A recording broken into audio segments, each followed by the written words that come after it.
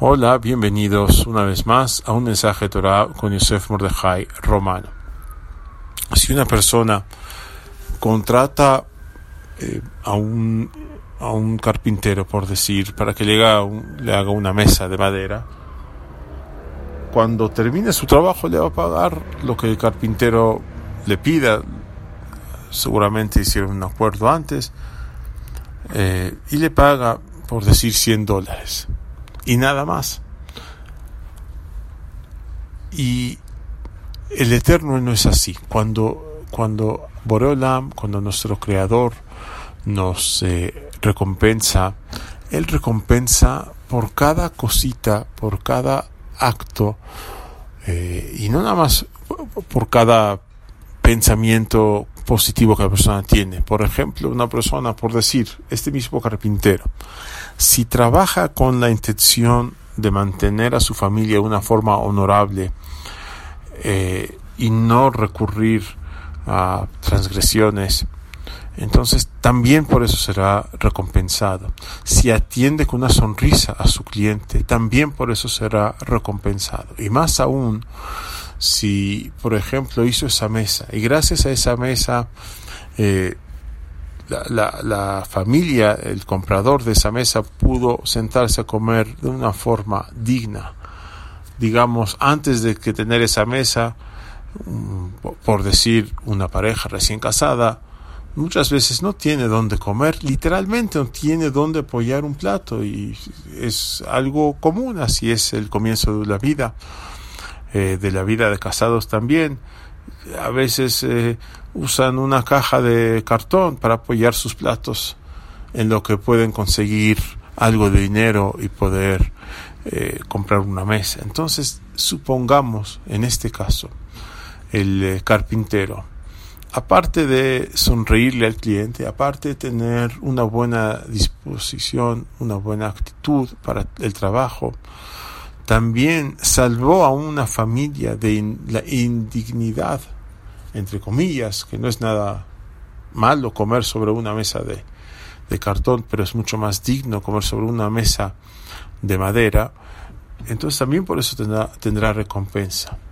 U otro ejemplo, una persona trabaja como mecánico de automóviles, arregla autos, y en vez de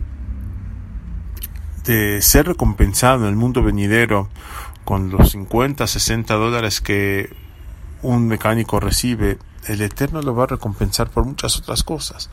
Si este mecánico facilitó, por decir, a un rabino, a un jajam, que pueda mejorar sus derashot, porque puede ir a dar una buena derashá, a dar una buena clase de Torah, gracias a ese coche puede estar a tiempo, puede llegar a tiempo, puede de alguna forma este rabino a lo mejor provoca que otras personas reciban musar, reciban Torah, reciban algo de espiritualidad. Y por todas esas cosas, este mecánico que arregló el coche de este rabino tendrá una parte a lo mejor de esa recompensa.